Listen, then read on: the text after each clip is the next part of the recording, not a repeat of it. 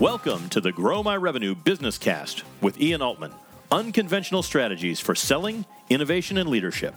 Ian interviews some of the brightest minds who share proven methods to help you achieve success and grow revenue with integrity. Every episode concludes with a quick recap of actionable steps you can take to deliver tangible, immediate results for your business. Now, here's your host, Ian Altman. Hey, it's Ian Altman. I'm like a kid in a candy store today because I'm joined by Seth Godin. Seth has written 18 number one bestsellers. They've been translated into 35 languages. Thankfully, English is one of them. And his latest book, What to Do When It's Your Turn, was a quick bestseller. We're going to talk about what mistakes are politicians making, like our presidential candidates, that they're probably overlooking. We'll talk about fixed fee versus time materials-based billing. And we'll talk about if you really want to attract the right clients and grow your business with distinction, why maybe you shouldn't focus on the simple tasks, but instead focus on the more complex ones. Put on your seatbelts and join me for a wild ride with Seth Godin.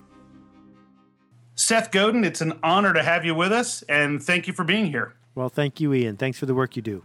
Let me ask you, and I want to jump into something that's kind of a big idea, which is, what's the greatest overlooked marketing opportunity that you see businesses miss today? Being human. What do you mean by that when you say being human? Well, most organizations got successful more than 10 years ago. That's where they got their chops. They built their momentum during the industrial age, during an age where scale mattered, during an age where an efficient factory could lower your costs, lower costs could grow market share, let you hire more salespeople who would follow the sales manual and divide up the territories and have policies and bureaucracy, and you have a machine. And the internet has changed a lot of things, but one thing it has done is juxtaposed your machine with somebody else's machine. And suddenly you're not competing for your fair share of the market in Depew, New York, or your fair share of the market in one particular kind of pump in one particular vertical. Everyone is one click away. And so that bullying tactic of we are bigger, faster, cheaper doesn't work when there's someone who's bigger than you, faster than you, and cheaper than you. The alternative is to take those skills you've got, that ability you've got, and add to it and put in its core the fact that you are humans and that you are going to treat other people like humans, that you will be noticeable and remarkable and missed if you were gone. And that doesn't happen if you're the RFP winner. It happens if a true, transparent, vulnerable connection has been made. Yeah, it's that level of empathy, I guess, where the other side, and which really isn't the other side, it's your partner, not your adversary, who says, wow, they really understand and appreciate me. It's not just a factory that's producing this, but they've personalized what they're doing to my condition, my business, my situation. Well, it goes beyond that, because a lot of people who hear this say, great, I want to do that, but still industrialize the process. I want to do that, but how do I scale it? And yep. I'm arguing that scale is often a negative now, that when we are sitting in a restaurant paying more than we need to for the calories we need to survive, we don't care that the restaurant has a lot of tables. We don't care that the restaurant has a lot of branches. We care that in this moment, right here and right now, we are treasured and welcome. So when Danny Meyer grows Shake Shack, every Shake Shack doesn't succeed because there are a lot of Shake Shacks. Every Shake Shack succeeds because if you go to that Shake Shack, you feel like you were glad you were there in that moment. Yeah, so it's a personalized experience for that individual at that time, and which leads me to this question, which is, so people have this mindset in this industrial age of scale, of replicating.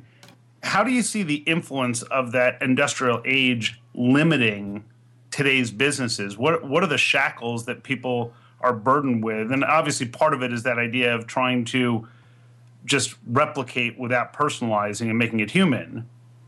But where else do you see that? Do you see that happening in the businesses that you talk to? Oh, I see it almost at every turn. You know, if you think about you're dealing with an institution and you need something, they say, well, just this one time, but I won't be able to do it again. right? Like, well, first of all, saying that statement is ridiculous. But beyond that, what you just said is we're willing to make you happy now. But remember, we're not really interested in making you happy in the long run. You think about this whole idea of needing to treat people as a mass. And what I wrote about in We Are All Weird is for the first time in 100 years, we can treat different people differently. We know who's coming. We know what they need. And we ought to reorganize everything we do for them because we can. And, the simple example that resonates with a lot of people, it's very difficult for me to go into a Barnes & Noble these days because I want them to reorganize the store based on my needs because that's what Amazon does every time I go to their store. Exactly. Right? And so this idea that we remember you and we know what you like and we know what you don't like. When I go to the dentist, they turn off the TV in the waiting room before I get there because they know I hate sitting in a room with TV blaring at me. And it doesn't take anything for them to say, oh, Seth's coming, and they go out in the waiting room and turn it off. But that's why I haven't switched dentists, because they would miss me if I didn't go back. Yeah, and in fact, one of the things I often talk to people about is I say, look, if all you do is produce and deliver a commodity, if you haven't been replaced by Amazon yet, just wait a few months and you probably will be.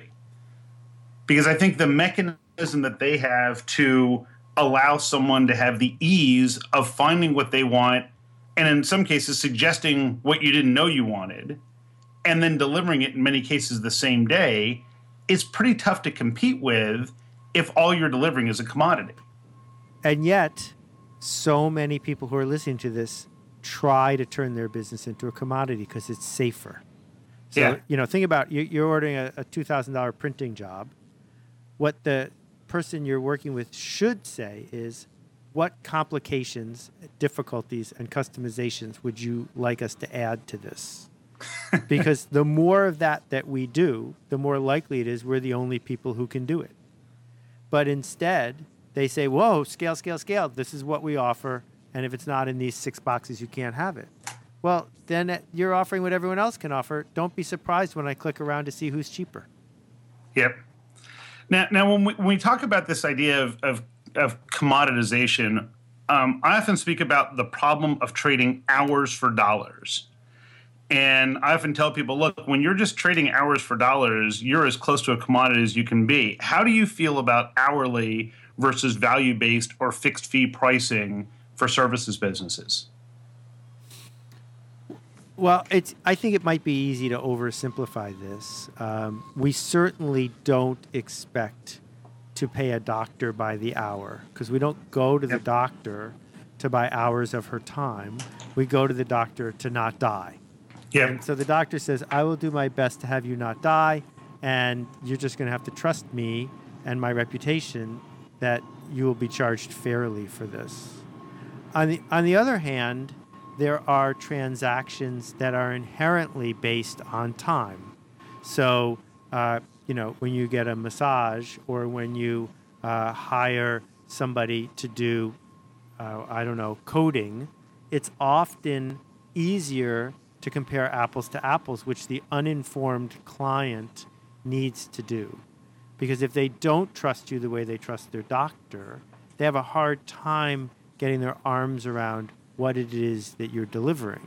So I guess the way you move up a ladder, and it is a ladder, from the hour to the deliverable, is you have to earn enough intimacy with the client that they understand, that you understand, that the deliverable is what they want, right? That the deliverable, that you both agree on what the deliverable is. Yeah, I often think it's funny when I share with companies and I say, look, here's a strategy. Your client is not sitting around thinking to themselves, wow, I've got this HR issue. What I really want is 12 and a half hours per week of an HR person. No, what they want is to solve those HR problems. And if you know how to do it in an hour or 20 hours, they really don't care because it's worth a certain amount to them to know that problem gets solved.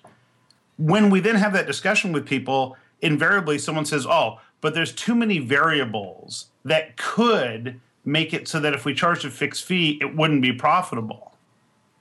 To which I always say, really, could you list them? Oh, it'd be impossible. Well, let's try. And they usually get to 4 or 5 discrete things they could list out, which if they included that, the customer would see that and say, oh, yeah, of course, those are reasonable things that wouldn't be included. Let's go a little further here, which is it's not like you're relocating your family to Des Moines and taking a 10-year contract.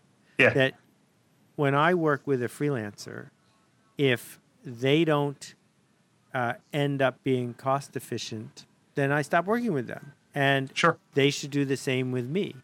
That if you go to somebody and say, I will solve your HR problem on a regular basis for this much money, and it turns out that they're greedy or that they don't get it or that they keep piling on to take advantage, you can say, you know what? I have other people I'd rather be my client. Yeah, then that's not a good client for you, and you learn something. There's an old friend of mine used to run before he passed away, a fancy hotel in Canada. And they were known for their buffet. And I was sitting at breakfast with him one morning, and he turned to the woman sitting next to him and said, that guy Davis, put him on the no list. And I said, what's the no list? And he explained that this guy Davis was a pig, and he would just seek out the smoked salmon on the buffet and take $75 worth of smoked salmon.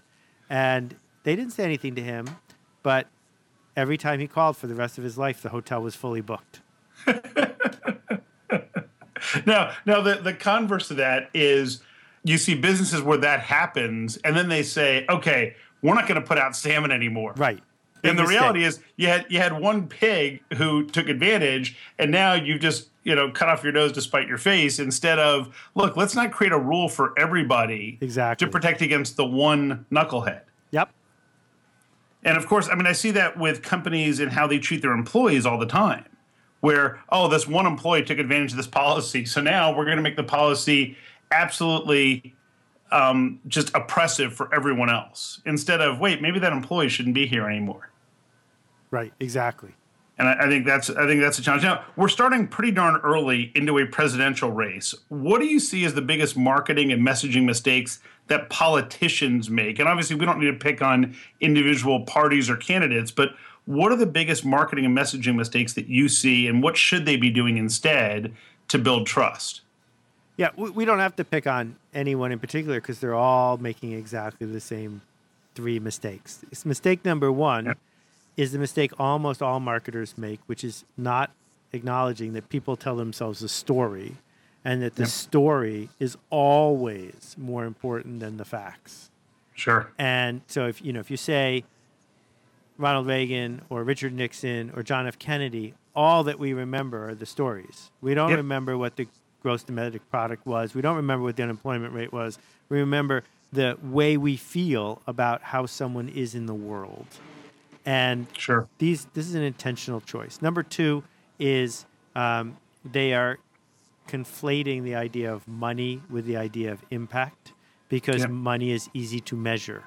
And so we see the same thing with how much did that Silicon Valley company raise, or how much does that salesperson get paid. Money is not an appropriate measure of most anything after a certain point, but it's easy to measure, so we get connected to it. And that because they're raising money, they're spending money, and because they're spending money, they're spending it on things that are actually decreasing trust, not increasing it, because we know since 1960, the reason politicians run TV ads is not to get people to vote for them. It's to get people to not vote for their opponent. And that's the reason that the voting rate keeps going down, is because TV ads are designed to do it. But the third thing, and the biggest thing of all, is along the way, and I was told this by the campaign manager for someone very, very high up. I stormed out of his office after he said it to me. He said, this campaign goes out of business on Election Day. And after that, I don't care what happens to my donors. I don't care what happens to my field people. I don't care. And that's just absurd.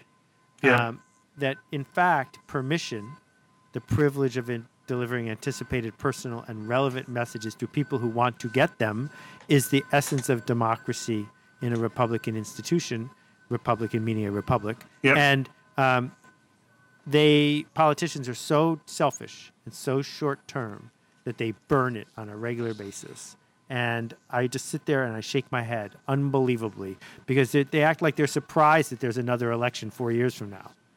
Yeah. And so that idea of telling a story without using a lot of money to earn the attention and trust of people who want to hear from you is what works.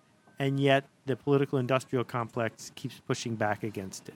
Yeah, and I think all of the things that you teach us about permission-based is the antithesis of what your typical politician does when you get the robocalls and all this stuff, where I think to myself, how much are they spending reaching out to people who they know couldn't possibly be interested in their message? Right. And I don't know about you, when I hear an overly negative campaign, the first thing through my head is, well, this person clearly has nothing positive to talk about because they're just talking about the other side, what they're not doing, instead of talking about what they think should be done. And it actually draws me away. And I'm sure there's a lot of research that says it works with a segment of the population. Maybe we just need to figure out a way to get the population to be smarter about these things. Well, let me add a twist here. I don't think successful politicians tell us what they think should be done. I think successful politicians tell us who we are. I think that they say we and mean it. Yep. People like us do things like this. So what the details of Keystone XL policy are not really what's important. What's important is, how do you feel about Keystone XL policy, and are you someone like me? If you're someone like me, I trust that you will make judgments like someone like me would make. And this is not the identity politics of she doesn't look like me, therefore we're against her. This is the identity politics of we together are going somewhere, and I don't want to vote for the other. And so politicians are so busy pointing out who the other are that they forget to reinforce who the we are. Yeah, and the ones who do identify that way, they build the tribe, as you would teach us. They build a tribe around people who say, wow, this person thinks like me, and here's what we do together, which I think is a brilliant insight that, candidly, I probably overlook, and I'm sure a lot of other people do when it comes to politicians. But it's true. When I think about who's been successful over the years, it's the people who get enough voters to think, wow, this person's a lot like me and share similar views that I share. Right. And, fortunately, there are no politicians listening. So the real win here is to figure out the metaphor. I like to say that no one gets a Suzuki tattoo. and so the return on equity of making a Harley-Davidson motorcycle is dramatically bigger than making a Suzuki motorcycle, because Harleys are for people like us. Not me, but the people who buy them say that. Well, if you are merely a human cog in a sales machine where you're not adding any personality or self to it, then don't be surprised that the sales manager treats you poorly or that you get replaced. On the other hand, if you are people like us selling to people like us a product that people like us or a service that people like us use, then when you show up, you're not an intrusion, you're welcome. Yep. Fantastic. Let me ask you about Purple Cow, because it's something that I advise my clients all the time. Look, you've got to get, consume, and live Purple Cow. And rather than me describe it, explain what you mean by being a purple cow. Well, there's a whole origin story that's in the book that I don't need to tell again. But the idea is simple, which is we know that banner ads, TV ads, radio ads, billboards, calling people at home in the middle of the night, none of those things actually change people's minds about much of anything. But we also know that when someone you trust uses something, when someone you trust tells you about something, when someone you trust remarks about something, it makes a huge impact on you. And all you have to do to believe that is go look at the line at the Apple Store in September when they launched their new phone. So what do you need to do? You need to make and create remarkable products and services. And what the word remarkable means is worth making a remark about. That's the definition of a purple cow. It's not up to me it's up to the person who chose to remark about it. So if you invest the time and the effort in your sales process so that it's a remarkable sales process. For example, the restaurant that says, pay what you want when you're done eating. Now, the food isn't what people remark about. They remark about the fact that the restaurant trusted them. And so the restaurant grew in size. Or, you think about the whole idea that when you go to Tim Hortons in Canada and order a double-double, they know what you mean. Or that if you go to one of the the In-N-Out Burger kind of place that has the secret menu, these are things that people talk about, and they are invented on purpose. So the idea is not to look for a gimmick. This isn't about gimmicks. This is about choosing not to be one of many, but choosing to be one of a kind, worth remarking about. And the mistake that so many people fall into is they send me a note. That's mistake number one, don't send me a note. But they send me a note that says, I just made a purple cow. And they brag about this thing they did that they're proud of, but no one else cares. And so it's not up to you to decide if your thing is a purple cow. It's up to your customer. Yeah, it's funny. I'll often hear from, let's say, an accounting firm, a law firm, where they say, well, I mean, the thing is, we just offer the same service as everybody else, so this purple cow concept doesn't really apply to us. And I'll often laugh, and I say, well, that's actually the whole point, is that if you believe that you do the exact same thing as everyone else, then your customers are certainly going to believe that. But exactly. What if you were the accounting firm that understood businesses between 37 and 42 employees in the IT space better than anybody else? Now, all of a sudden, you're not an accounting firm. You're a specialist in companies of that size and that space. And you'd be amazed how many of them there are if you carve out your niche. Well, let me go a little further, a lot further. Please. So you may remember, because you travel, there was a period of time when every airport was filled with billboards for the big 3, 4, 5, however many accounting firms there were. Yep. And they were all the same. They all even used the same stock photos of a guy in a bowler hat. Exactly. Right? Yep. And this was right around the time of Enron. Yep. And I think that's right around when Purple Cow came out. And I stood up on stage at an accounting conference and I said, here's the deal. If one of you would do the following, life would change for you forever. Fire publicly all the clients you have that skirt to the edge of the rules. And then announce to the public markets, if our firm audits a public company, it's because they meet our standards, and our standards are higher than the GAAP standards. Well, if you did that, you would lose 10% of your business, and then you'd double in size. Exactly. Because every other CFO would be talking about this, and every investor would be asking, well, why aren't you guys using Deloitte? Because they're the ones that have higher standards. Yeah. Right? And so that's an act of not just specialization, which I think is important, not just storytelling, but actually doing a remarkable thing. If I was the CPA of choice for IT firms with 40 employees, the way I would turn it into something remarkable is I would spend 5% of my profits every year to have all of my clients spend 3 days together. And that conference, like the Allen & Company conference in Idaho, that conference would be the reason people hired you.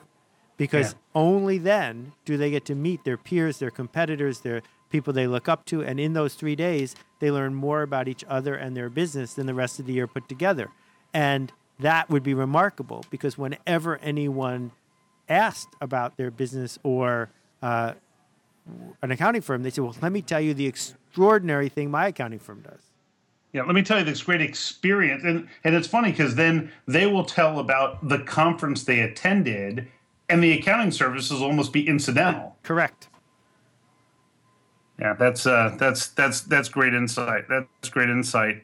And wow, it's just my head's spinning with the 27 different variations. The beauty is that people are going to hear this and say, "Wow, that's a great idea," and then they're going to be fearful that, oh, what if it doesn't work out right, and that'll paralyze them. So why? I know you've written about this and spoken about this. Why is the fear of failing? And you talk about it in It's Your Turn. which I love the format and just the whole feel of that book. But why is the fear of failing a good thing? Okay, well, let's try to take this into little bits. First of all, we have almost as much fear of success as we have fear of failing, because what we're really afraid of is change. Yeah. Because change is a destabilizing force that might lead to the end of everything. So change is only 3 steps down the road, up the road from death. And a lot of if you get on an airplane, and they announce we're paying anyone $1,000 if they'll get off and take a flight an hour later, no one gets off. Right? Someone just offered you $1,000 an hour for your time. You don't get off the plane because you're on the plane. If they had offered you $1,000 before the plane took off, most people would take it. Yeah. And so we don't want change, because change means we're tempting the gods and we're going to get what's coming to us. Now, this feeling of fear leads to tension. And if you try to make it go away, you will either fail because you can't fight it, or you will just stop doing what you're doing, which will make the fear go away, but you also won't go anywhere. So my argument is, when we feel the fear, it's a compass. It's telling us we're going in the right direction. It's telling us we're doing something that's leading to change. And when that fear shows up, we don't need to make it go away. We need to dance with it.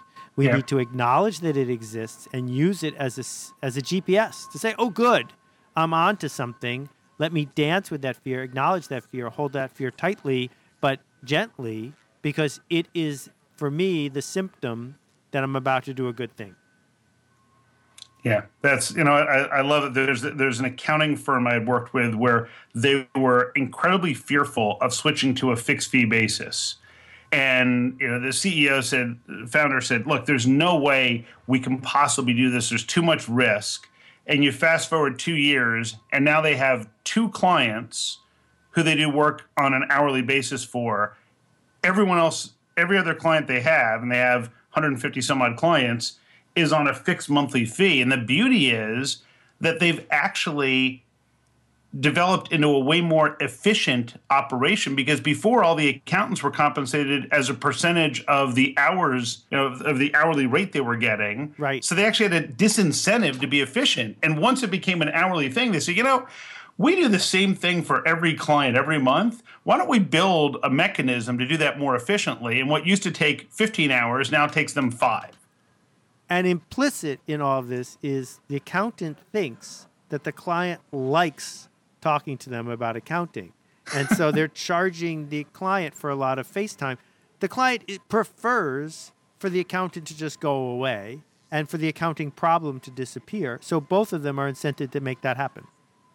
Yeah, I mean, it's difficult, though, because it gets back to that fear of change that says, yeah, but I know that if I do 26 hours and I bill $200 an hour, that I just made $5,200.